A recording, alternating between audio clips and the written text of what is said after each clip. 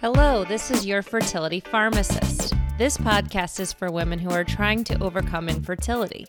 If you keep a pulse on late-breaking fertility research, it could positively alter the course of your fertility journey, like it has for me. Hi, I'm Elise, your fertility pharmacist. Today's episode takes on exciting research results for an infertility scenario that hasn't been covered before on this podcast, and that is repeat implantation failure.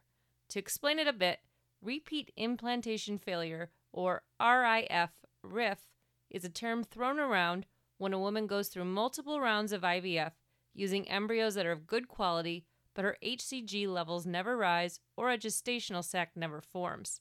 Thus, the embryo failed to implant, and this failure to implant happened repeatedly with multiple embryos.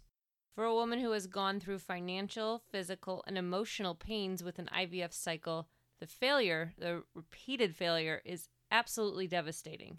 Scientists are still trying to figure out what causes these failures, and there's some evidence to suggest that a woman's immune system could play a key role.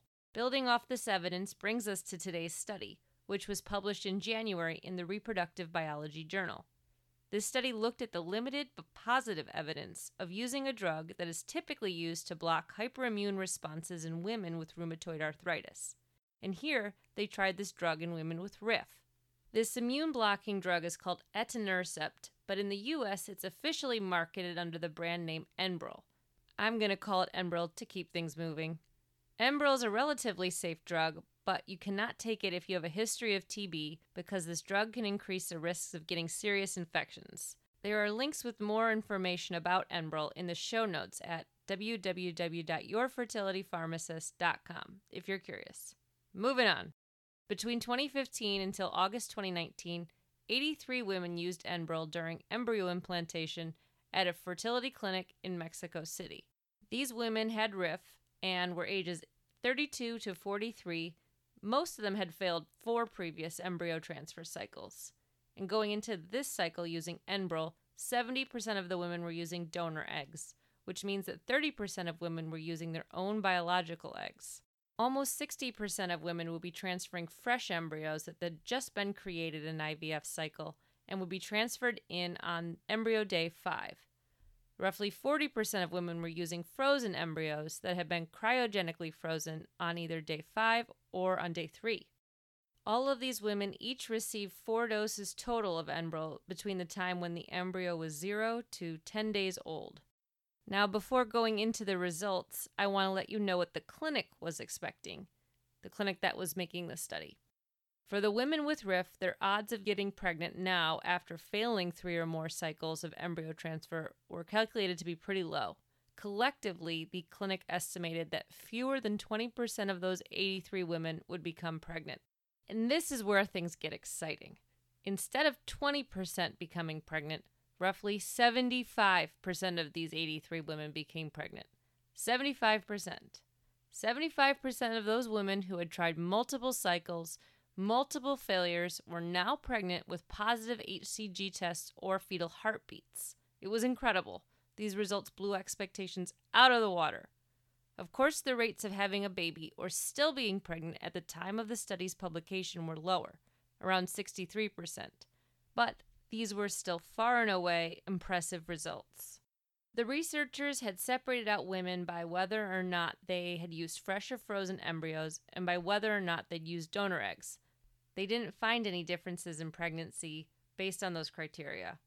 Although more than half of the babies had low birth weights, none of the babies had birth defects and all were, quote, living healthy lives, unquote. I really enjoyed reading this research. In addition to those promising results, the authors did a fine job with their explanations. I'd been wondering while reading the study, why Enbrel? Why these doses? It's the pharmacist in me.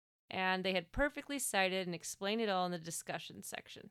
Turns out they had picked the Enbrel dosing from a Polish study from 2012 that had tried dosing this in a smaller group of women with RIF. This 2012 Polish study had found success, so I did some digging to find out where they had gotten the dosing.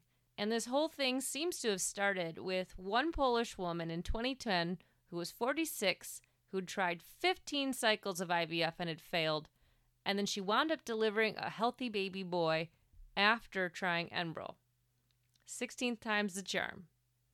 Last but not least, the study authors had called out most of the weaknesses in their study, which were that it was a small sample size and they didn't account for the impact of age, obesity, smoking, any other factors that could have impacted results. Despite these study weaknesses, the pros outweighed the cons. Unfortunately, I don't know of any fertility clinics in the U.S. who are trying Enbrel for RIF. The fertility clinic that conducted this Enbrel research in Mexico is called the Ingenis Institute. They are still using Enbrel in women with RIF, and now they're doing new studies on it. The Ingenis Institute has a separate U.S. version of their clinic's website. It shares information about doing IVF abroad with them, and they note that women can do some clinic appointments at a sister clinic in Texas. Though I am by no means endorsing heading down to Mexico and getting plugged into this clinic for Enbrel, I can easily see why a woman who has repeatedly failed to have her good embryos implant would want to try a new approach. Ultimately, for anyone tempted to try this, please speak first with your current fertility team to discuss all remaining options before making a trek south of the border. That concludes today's episode. There was a ton of background information associated with this episode, and a lot of those details can be found in the show notes at yourfertilitypharmacist.com. Feel free to head there, drop me a line, let me know what you think of this podcast or what you'd like to see covered next. This is Your Fertility Pharmacist. Thanks for tuning in.